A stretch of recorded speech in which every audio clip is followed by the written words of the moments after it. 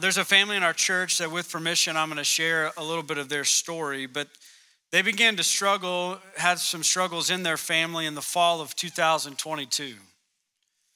And on January 14th of 2023, so nearly a year ago, the husband found himself in his small group on a Sunday morning, and the lesson was on Matthew 4, verses 1 through 11. The part about Jesus fasting prompted him to begin to consider fasting in his own life. He rediscovered a book he had read years earlier called The Power of Prayer and Fasting. It's by Ronnie Floyd, and he began to read it. 2 weeks later, he began to find himself taking statements from that book and began to make them into specific prayer requests. One of them being this: that I might be energized by hope, that my most desperate, fearful, and confused moments would dissolve and dissipate in God's presence.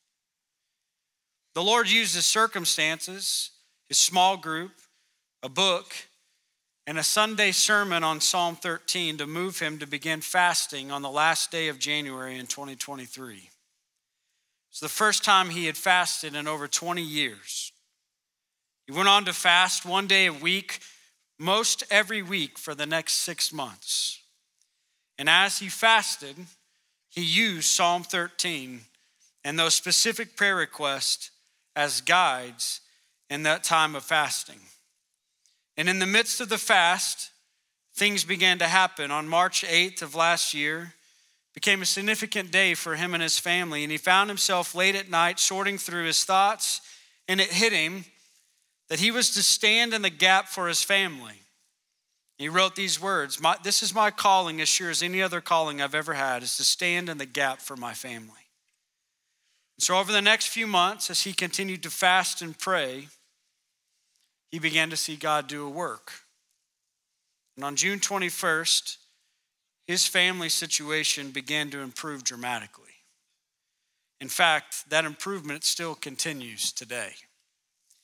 I shared this story with you this morning because it's a reminder to you and I about the importance of the spiritual discipline of fasting. Now, if you're like me, the idea of going without food does not sound fun. I like food. I like to make sure that my stomach is full at all times. And I like all kinds of food. But the spiritual discipline of fasting in the life of a believer puts us in a place that we find ourselves desperately depending upon God and growing in our intimacy with him. And this morning we're going to examine this spiritual discipline of fasting. We're to discover what it is and why we're expected to do it and what its purpose is. And so let's read Matthew chapter 6. We're going to read verses 16 through 18, and then we'll talk through our 3 points this morning. Verse 16 reads, "And when you fast, do not look gloomy like the hypocrites, for they disfigure their faces. They disfigure their faces that their fasting may be seen by others. Truly I say to you, they have received their reward. But when you fast, anoint your head and wash your face, that your fasting may not be seen by others, but by your Father who is in secret. And your Father who sees it in secret will reward you." The first thing that we need to do is see the biblical significance this morning. And so we need to know what is biblical fasting. Now, before I jump into kind of dissecting the text here, I'm going to kind of take us a step back and kind of answer the question of what is biblical fasting. And listen, biblical fasting, if you read in the scripture, is voluntary abstinence from food for spiritual purposes. And so if you read the Bible, most of fasting that you read about involves not taking in food for a spiritual purpose, that there's a reason that God has put upon your heart to begin to fast. Now, fasting from other things beyond food is not commonly associated with references found for fasting found in Scripture. Now, one of the most famous ones comes in Daniel chapter 6, verse 18, when it says, "The king went to his palace, spent the night fasting, no diversions," or some of your translations might say, "no entertainment were brought before him, and sleep fled from him."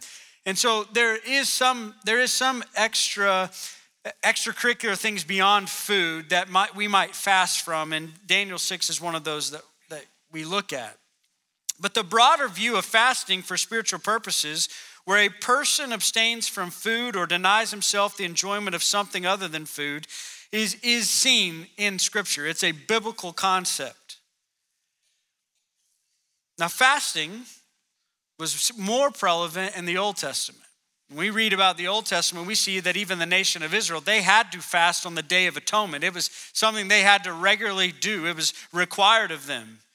In the New Testament, some people say we don't have to fast anymore because it's not commanded to us in the New Testament. Well, Jesus himself taught on fasting, and he also fasted himself. And so as we're going to learn today, we have the same responsibility. The purpose of fasting is to focus on God by humbling and reminding ourselves that we are sustained by every word of God. When we fast, we connect our going without to our hungering for God. Fasting is for believers in Christ only. Listen, this discipline has to be rooted in a relationship with Jesus and practiced for the purpose of becoming more like Christ. There is no eternal value for a non-believer to fast, and I'll talk about that later on in the message. Now, the Bible distinguishes between several kinds of fast. So there's a whole list of them here. So if you're a note taker, I'm about to give you all the possible fast that are found in Scripture. Number one, a normal fast. I don't know why they identified this one as a normal fast, but it's a normal fast. Here's what a normal fast is. It involves abstinence from food, but not from water. We see this in Matthew 4 and Luke 4 as they talk about Jesus being hungry but not thirsty. That the body cannot go without water for 40 days, right? Unless it's a supernatural fast, right? That is something that God does inside of us. Number two, a partial fast. This would be a limitation of a diet, but not abstaining from all food. Daniel 1 is a great example of this. If you know the story of Daniel, right? They said, let us just eat the vegetables, right? Let us just have vegetables, and you give these other guys this, and we'll show that we're stronger in this. And there's even, been a fast that's even been named after Daniel. There's the absolute fast. This is the avoidance of all food and liquid, even water. Esther 4:16 is one of the greatest examples found in this, as the Jews were all called to fast for 3 days without food and water.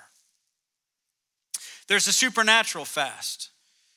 This is like Deuteronomy 9:9 when it says, when I went up into the mountain to receive the tablets of stone, the tablets of the covenant that the Lord made with you, I remained on the mountain 40 days and 40 nights, and to which Moses said, I neither ate bread nor drank water. That's a supernatural fast. A private fast. This is the one that is referred to most often in this chapter that we just read this morning of Matthew chapter 6, when he said we should not fast in a way to be noticed by other people. There's a congregational fast. These types are found in Joel 2 or in Acts 13. If you remember in Acts 13 verse 2, that all the believers were gathered there at the church at Antioch before they sent Paul and Barnabas out, and it says they were worshiping and fasting, so there was a congregational fast.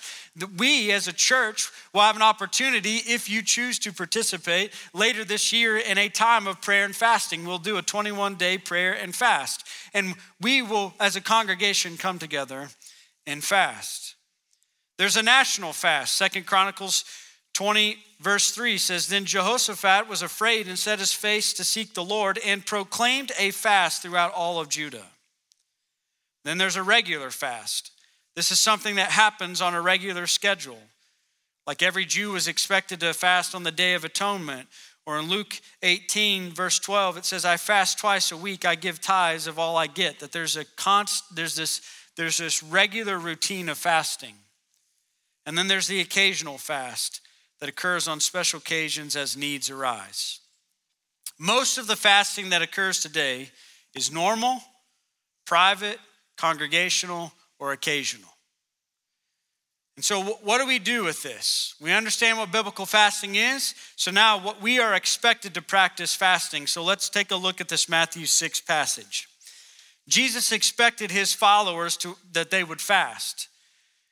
By giving instructions on what to do and what not to do, we assume that they will fast, right? And it says, and when you fast. It doesn't say, and if you want to fast. It doesn't say, and if you feel like fasting. It says, and when you fast. Jesus' teaching in the Sermon on the Mount says, the expectation is that you are going to participate in fasting, this discipline of fasting. And when you fast, you are not to look gloomy like the hypocrites, for they disfigure their faces, that their fasting may be seen by others. The Greek word for when describes of being used of the things which one assumes will really occur. It was not if, but rather when. Jesus was making the assumption that his followers would practice the discipline of fasting. Jesus expected it, but he also warned against self-centeredness and attention-seeking exercises among them. I'm going to reference this show 2 or 3 times, but I was watching this show. It's called Limitless. It's with Chris Hemsworth, who plays Thor in all of the Marvel movies. He has a little documentary of these things that he went to do to try to meet with people to talk about how do we have longevity in life, meaning how do we live our life in such a way that we can maximize the most years of this. And one of the things, one whole episode is on fasting. And listen, he let everybody know that he was fasting. I mean, of course, everybody sees that you're watching it on TV, but like even the people he's around, he's like, I'm so hungry. I just want this bacon. I'm having to cook for my kids and they're getting to eat this while I sit there and watch. Like he's letting everybody know about his fasting. Jesus warns against this self-centeredness and attention-seeking that happens with fasting because Matthew 6 contrasts between the hypocritical, self-righteous attitude and those who are truly righteous. That's what Jesus is pointing out here. He's not condemning fasting. What he's condemning is the hypocrisy that comes when it's done for show. Fasting to appear spiritual to others is more like the Pharisees than Jesus. And when we fast, we have to center our life upon God, and it is about him, not us. Jesus in this teaching is reminding us not to look gloomy or sad-faced, that we have to fast. In fact, it should be the opposite. We should be moving through our normal day of life, in our normal activities, with the response to God in this fast, that we're growing in intimacy with him. It's not something sad and gloomy. We're getting to know God in more intimate and real ways. Because remember, God sees our heart. He knows the motives, and he knows why we do what we do. Now, if you flip over maybe a page or two in your Bible to Matthew chapter 9, let's look at another section about fasting. The disciples asked a question about fasting. Matthew 9, and he's emphasizing that, listen, there's going to be a time that the disciples are going to fast. He says in verse 14 of Matthew chapter 9, then the disciples of John came to him saying, why do we and the Pharisees fast? Let me say this about the disciples of John. These are the disciples of John the Baptist. John the Baptist is in prison. So what is John the Baptist's disciples doing? They're kind of connected with the Pharisees on this issue of fasting. So they ask a legitimate question of Jesus. Why do we and the Pharisees fast, but your disciples do not fast? To which Jesus said to them, can the wedding guests mourn as long as the bridegroom is with them? The day will come when the bridegroom is taken away from them, and then they will fast. Listen, John's disciples had fasted as a sign and mourning of sin and to prepare for the coming of the Messiah. And now with John in prison, they find themselves aligned with the Pharisees in this practice of fasting, because the custom for the Pharisees and those who were fasting is they fasted every Monday and every Thursday, 2 days a week. Now, when they fasted, they let everybody know that they were fasting, right? They publicized it. So the question being asked here is a legitimate question, because they're wrestling with, why are the disciples of Jesus not fasting like the rest of us? And all throughout Scripture, we see people fasting in times of disaster, mourning, repentance, sorrow over sin. And their fasting has focused their attention upon God and showed the change of heart and true devotion. Well, with the coming of Jesus, there is celebration and rejoicing because the Messiah has come. And because he's come, he's saying, there's no need to fast because I am with you. But there's going to come a time when the bridegroom, when Christ is going to be taken away, and that is the time to fast. And so you and I who await his coming, the spiritual discipline of fasting needs to be evident in our life as we wait. Listen, there's going to be a day that fasting will no longer be a spiritual discipline because we will eat at the Lord's table with him on a regular basis. And so that time is right now. And he expects us to regularly practice fasting in order that we might feast on more of him. And he gave us no command regarding on how often or how long we should fast, but like other spiritual disciplines, we have to guard against them becoming empty, legalistic routines. But listen, we also should be doing them. So how long should we fast for? We should fast. If you're a note taker, here's another list for you. These are how long you should fast for. So if you're thinking about, okay, if I'm supposed to be fasting, if that's what I do while I wait, then how long should I fast for? Well, here's a list for you to pick from. 1 day or a partial day. Now, some of you are like, that's my kind of fast.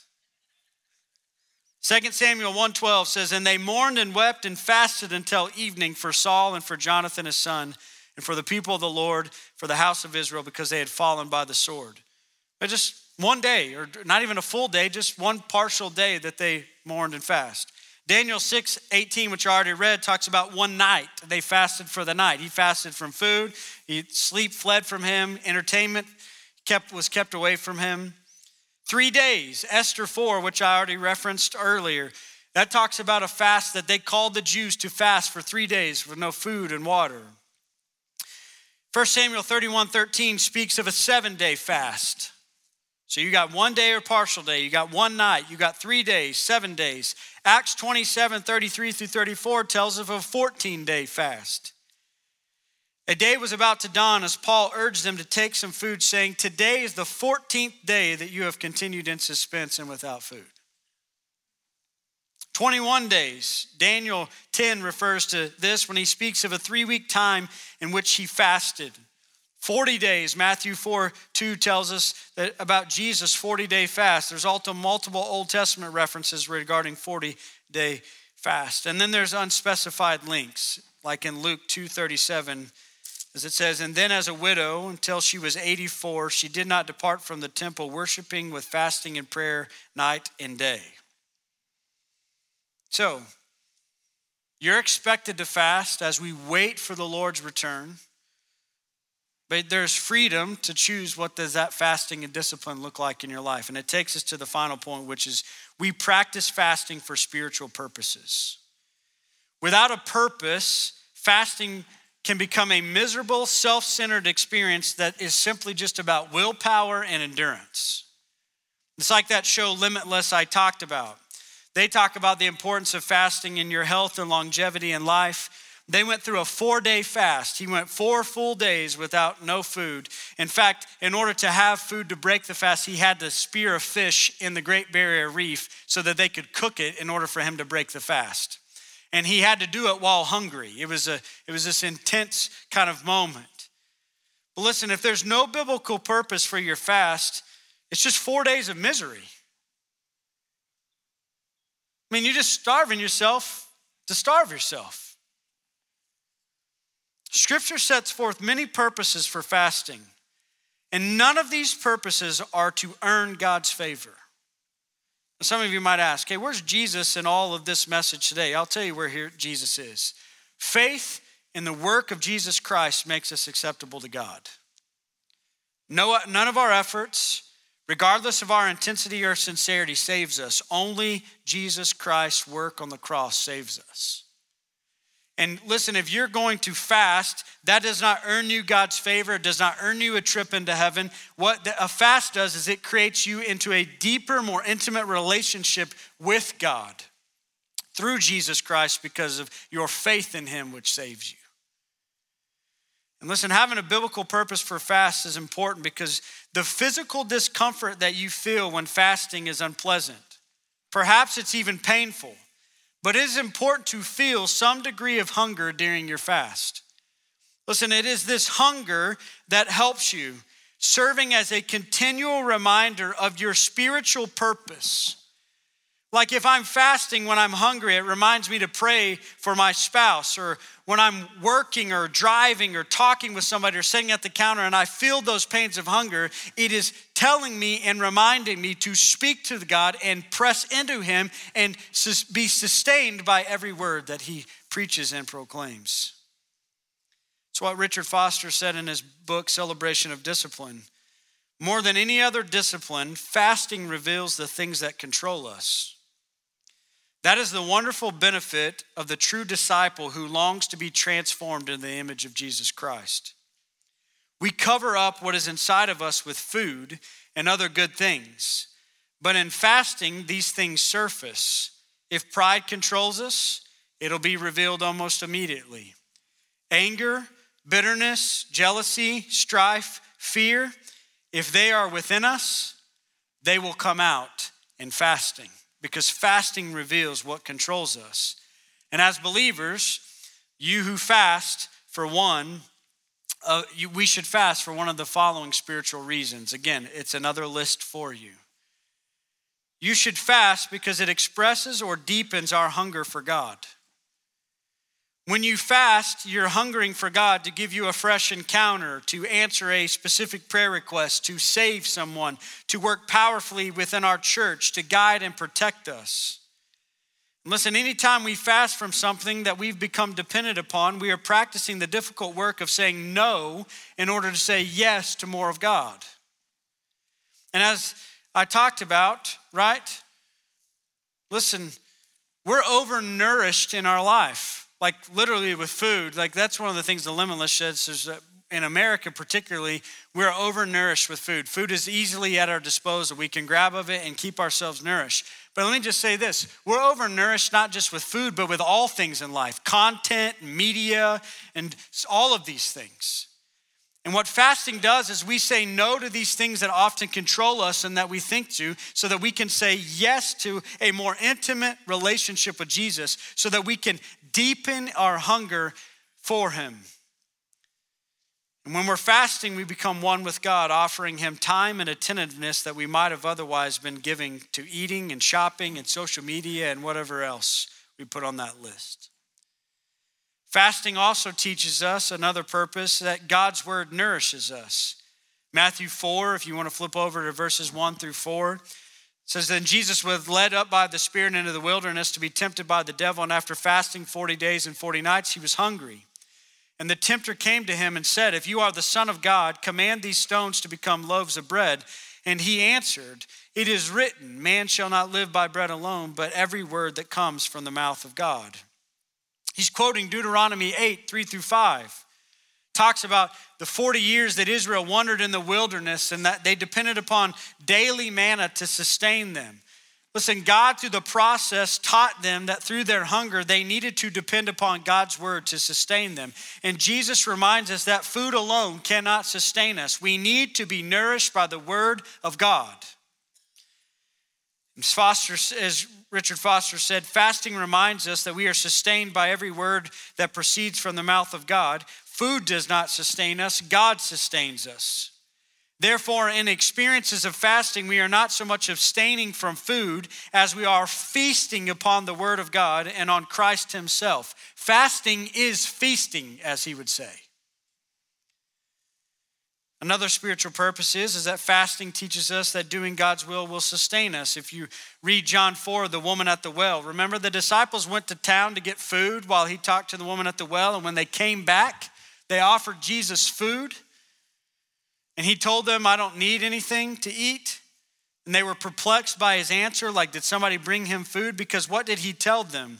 He told them and reminded them that doing the will of the Father is what matters most. And so there's this idea that I'm going to fast so that I can take in God's words, that his words will sustain my life.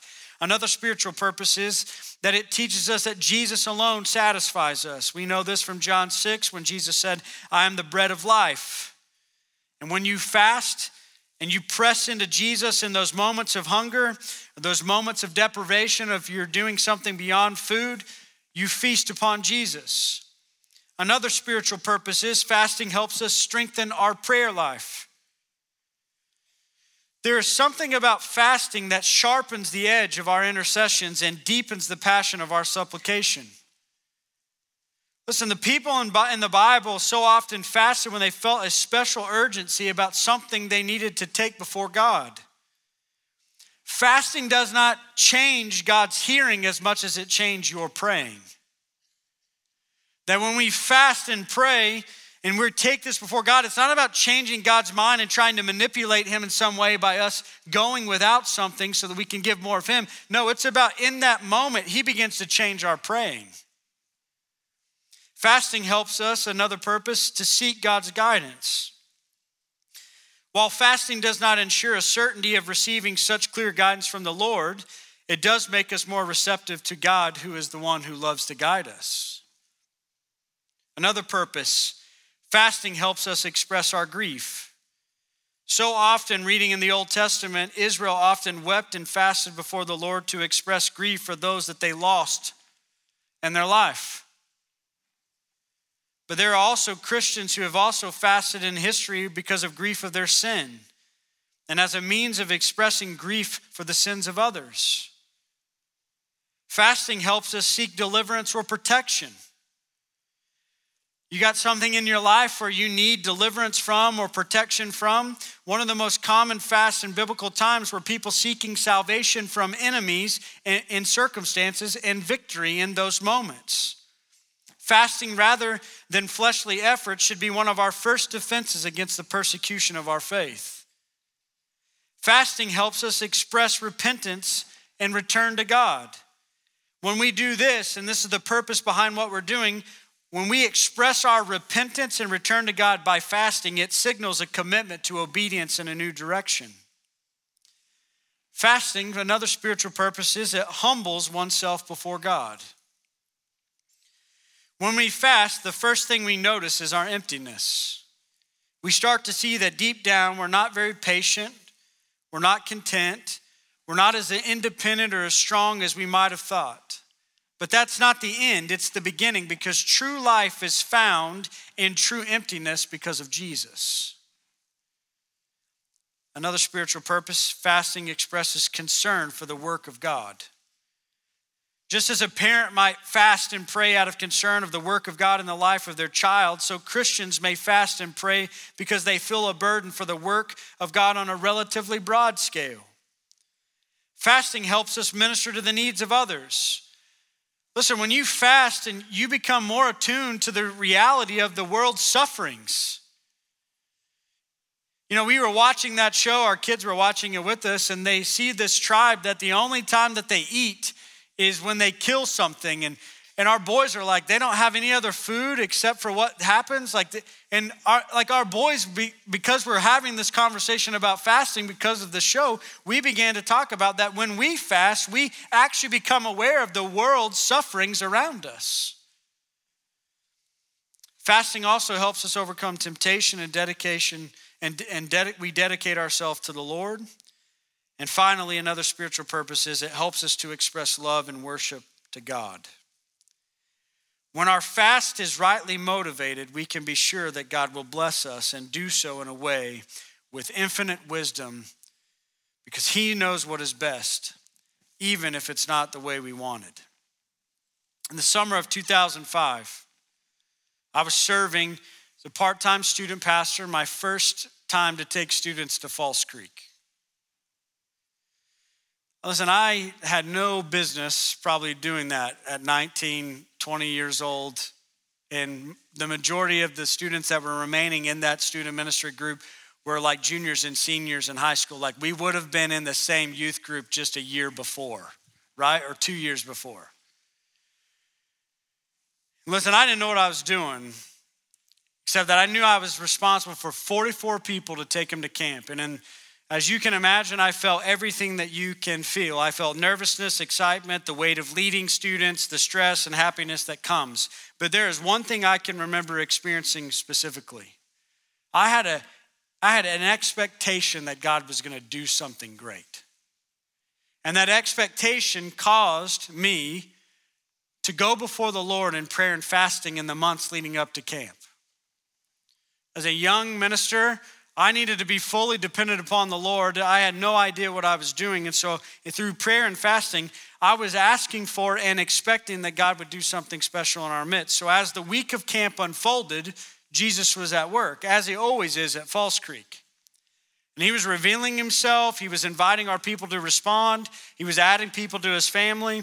And it was remarkable to watch. And really, it's seared in my mind forever. It's one of those spiritual markers of my life of what happened. Because here's what happened. When the week ended and we loaded up on Saturday morning, out of those 44 people who were there, 22 of them had made a spiritual decision. And the majority of them were salvation, including adults that had come with us.